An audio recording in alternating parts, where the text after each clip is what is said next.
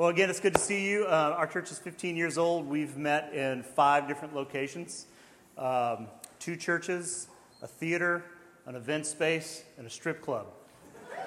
So we actually took the strip club story off the website back in the day because people would visit us on Sunday when we were in the church building in Buckhead, and they would come in and they would say to me, "It's amazing what you've done to this space, considering what it was," you know.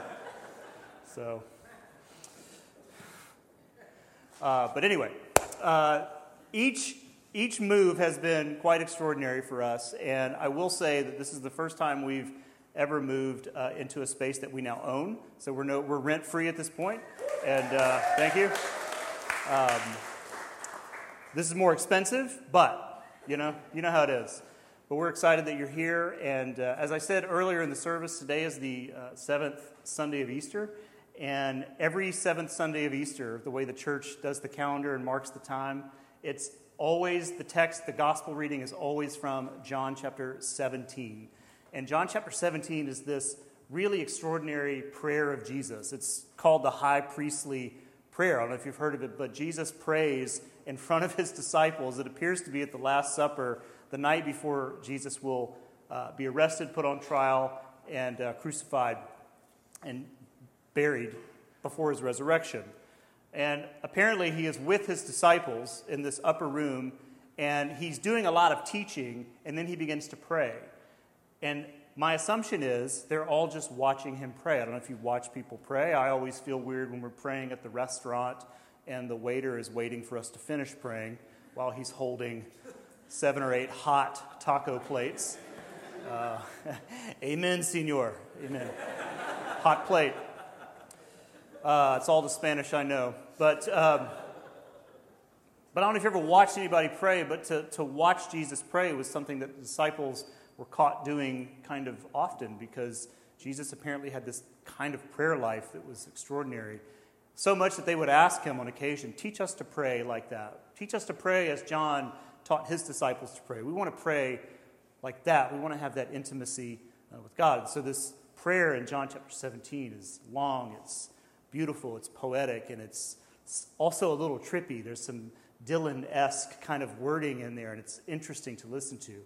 And the prayer is really in a couple of different sections. And the section we have today, verses 20 through 26, is an interesting part of the prayer because Jesus stops praying for his immediate friends and disciples and apprentices and students and onlookers, and he prays for you and for me. I want to read you this, and then we'll walk through this just for a few minutes this morning because I'm exhausted, so we're going to get out of here as soon as we can. Thanks for coming, but I'm out. I'm done. Starting in verse 20, let me read this to you. These are the words of Jesus as he prays.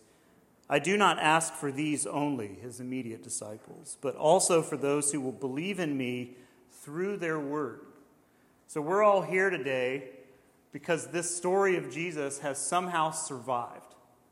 It has moved its way through the last 2,000 years. And we're here because of that.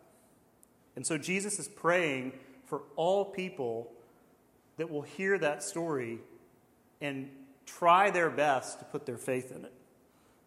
He says, "I don't pray just for these only, but also for those who will believe in me through their word, that they may all be one." It gets circular here, so listen. "That they may all be one, just as you, Father, are in me and I in you, that they may also be in us, so that the world may believe that you have sent me. The glory that you have given me, I have given to them, that they may be one, even as we are one. I in them and you in me, that they may be perfectly one, so that the world may know that you have sent me and love them even as you have loved me. Father, I desire that they also, whom you have given me, may be with me where I am, to see my glory that you have given me because you loved me before the foundation of the world. O righteous Father, even though the world does not know you, I know you. And these know that you have sent me. I made known to them your name, and I will continue to make it known, that the love with which you have loved me may be in them and I in them. It's a beautiful prayer. There's two requests that Jesus makes in this prayer on our behalf. The first request that he makes is that we would experience an intimacy with God on the same level as Jesus does. Now, I've been a follower of Christ for a long time. I've been to Bible college. I have a master's degree. I teach at a university, teach theology. Jesus, that's really high bar Jesus is setting. It's a little unfair that we would have the same level of intimacy with God that Jesus has with his heavenly Father as well. But yet, that's what he prays for. And I appreciate that. I appreciate that the person we're here every Sunday to remember, to reflect on, and to think about how he might influence our world and our lives, he has prayed for us, for you and for me, that we would have this intimacy, that there would be a level of knowing in our relationship with God that's strong. Now, I like that because it's hard. It's hard for us to feel that level of intimacy with Jesus. In 1979, three boys from a musical outfit known as the Police penned and wrote and produced one of the great songs in their library, a little tune called Message in a Bottle. Anybody? Good. As a side note, one of the first real songs I learned to play on guitar. Well, at least the opening riff, just for the girls. But the song is quite simple. It's this little story about a castaway. The main character is a castaway. He's alone on an island, and the weight of his loneliness is getting to him. And so he pens a letter. Somehow he has pen and paper. And he puts it in a bottle, and he throws it into the sea, and he waits. He waits. He's so desperate. In fact, in verse 1, it ends with this line about despair. There's this great despair because of his loneliness. So he sends this message out in a bottle, and he waits, and he waits, and he waits. And the second verse tells us that he waits more than a year, and there's no return. And he actually asks to be saved from this despair of being lonely. Now, when I went to college, it was 1991, the fall of 91, and the first vivid memory I have is at nighttime in the guys' dorms, standing in line in the hall with a handful of quarters to call someone home, some person you know, at the payphone in the hallway. Just waiting. The phone in the dorm room only called other dorm rooms.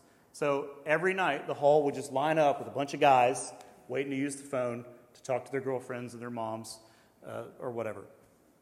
And I just think about how, quickly today, you and I can get a hold of each other through text, email. I can call you, can send you a DM, whatever the other mediums are. I'm losing touch. But we can all find each other. And there's even this anxiety of the unanswered text and phone call. I mean, I'm the worst. If I send you a text and I don't see the bubbles in a few minutes, I start to panic. I don't know why aren't you answering me? What have I done wrong, This is a bit of a counseling session as well. Thank you for coming. But you know what I'm talking about, right? Just the immediacy with which we can get a hold of each other and respond to one another has made us so impatient. And the distance between us is getting smaller and smaller and shorter. And what I appreciate about Jesus' prayer is that he recognizes that the distance between us and the faith that we're trying to find in him just keeps growing year after year after year. I've had these thoughts as a pastor, will there ever be a moment in history where this is just not even known about? But yet here we are, thousands of years later, but with each passing day and year and decade and on and on and on, the distance between the present moment and the stories of Jesus that we're told about just keeps getting further. And Jesus prays about that we would have an intimacy with God even though we weren't there. And that somehow through the story, maintained and protected, that we would be able to connect with God, this intimacy with God. The distance is very extensive, and it can be difficult. But Jesus prays that we would have an intimacy. Now, our church is quite simple.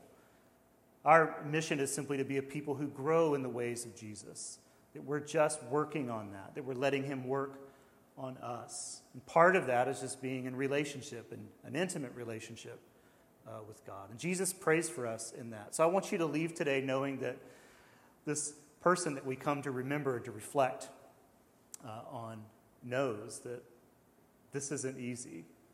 And anyone who tells you, any church that tells you, oh, just have faith, it's simple, they're lying to you. Just like when they say we're really excited about our summer VBS program. That's a lie. That's a total lie. It's not true, is it, Paul? It's not true. Yeah, okay.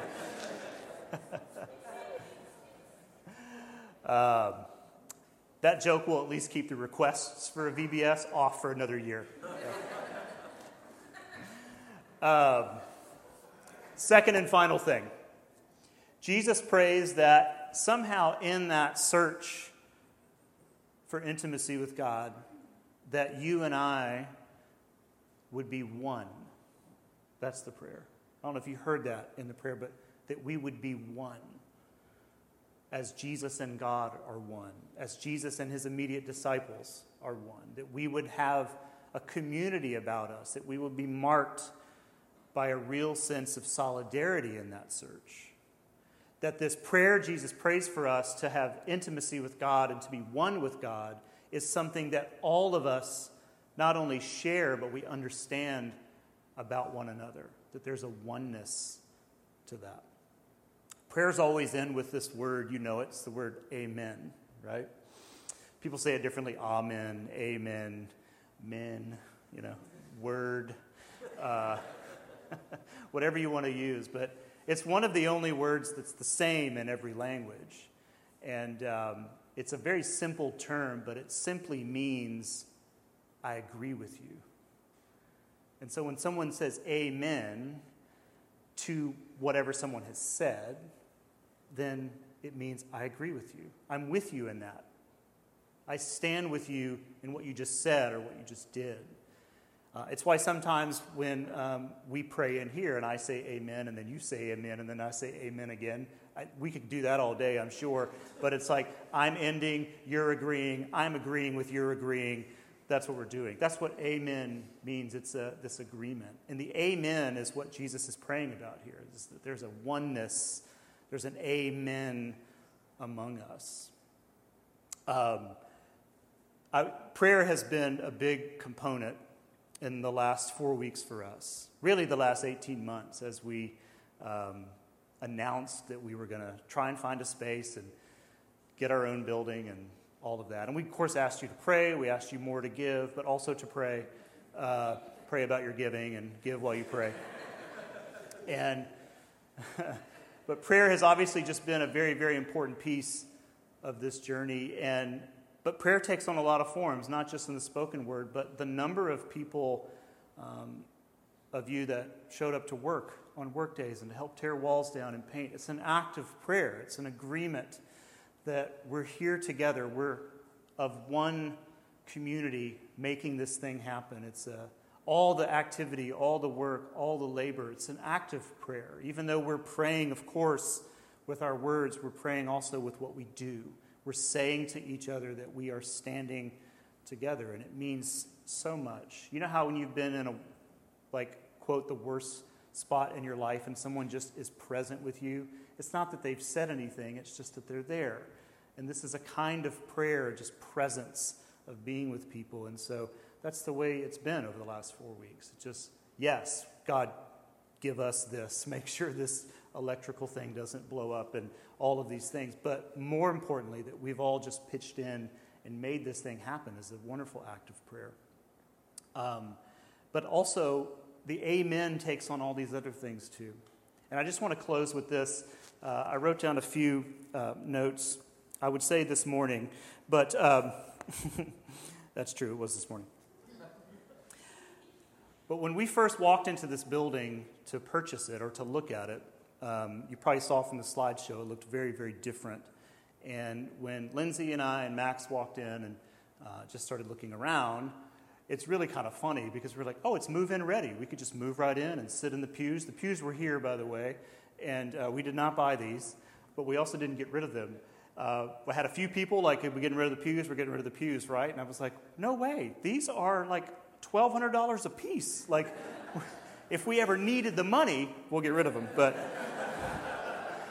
so if you come in and there's like a few rows missing, you'll know.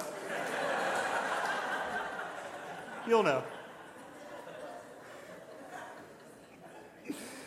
You want the front row or you want the air conditioner? Which one do you want?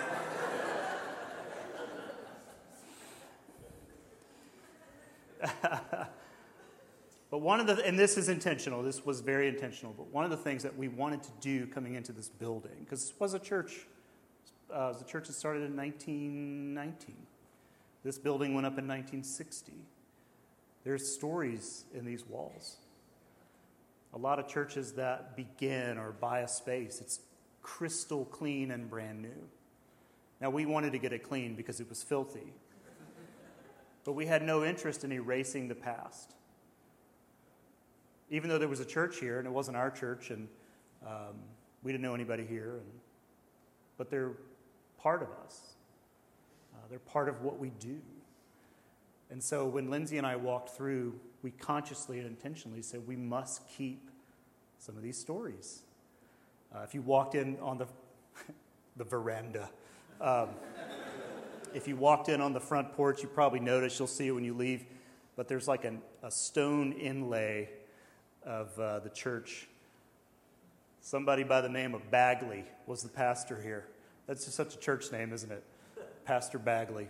But if you look under the committee, the board, whatever, the team they have running the show, there's like 3 other Bagleys in there.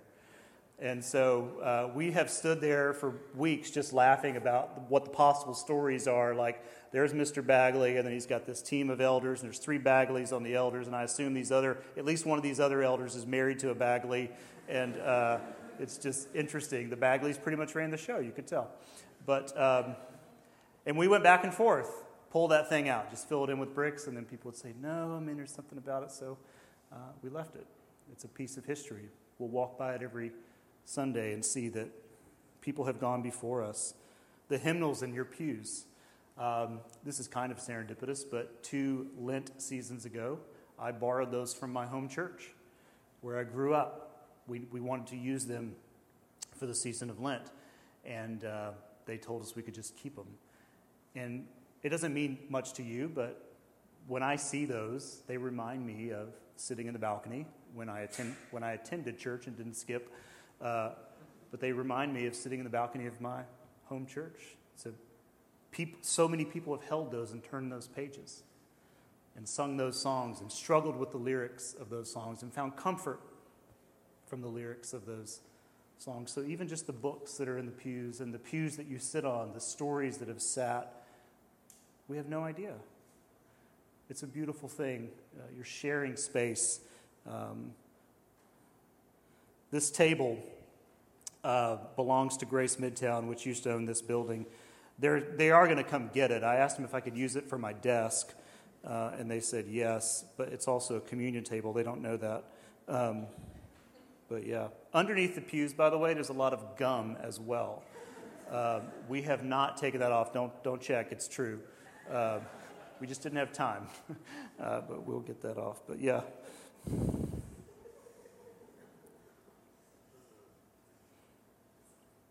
I think there's something precious about being surrounded by the histories and stories of other people's faith and other people's searches and other people's journeys. And if there's anything that has marked our church, at least since I've been here, and I know that it was this way before I came, it has been simply this understanding among our people that we are all just a mess and we're trying to figure this out. And the story of Jesus is very, very compelling, and sometimes it's difficult to believe, and sometimes it saves our lives. But most of the time, we're somewhere in the middle. And we come here every single week as people who share that struggle, and we can hold one another up in that. Amen? And we can be a community marked by that kind of oneness. And so in just a moment, we'll take communion, which we do every Sunday.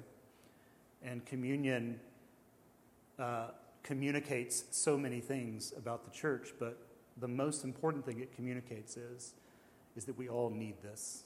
We all need to be reminded of God's grace and mercy, because this life is difficult, and the distance between 2019 and the stories of the first stories of the resurrection is a long way away.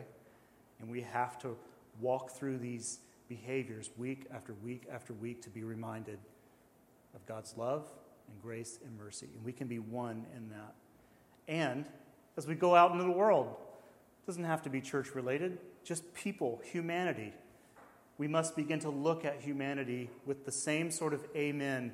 I agree with you. I'm with you in this world and in this life and in this struggle. I pray that you find the divine. Amen.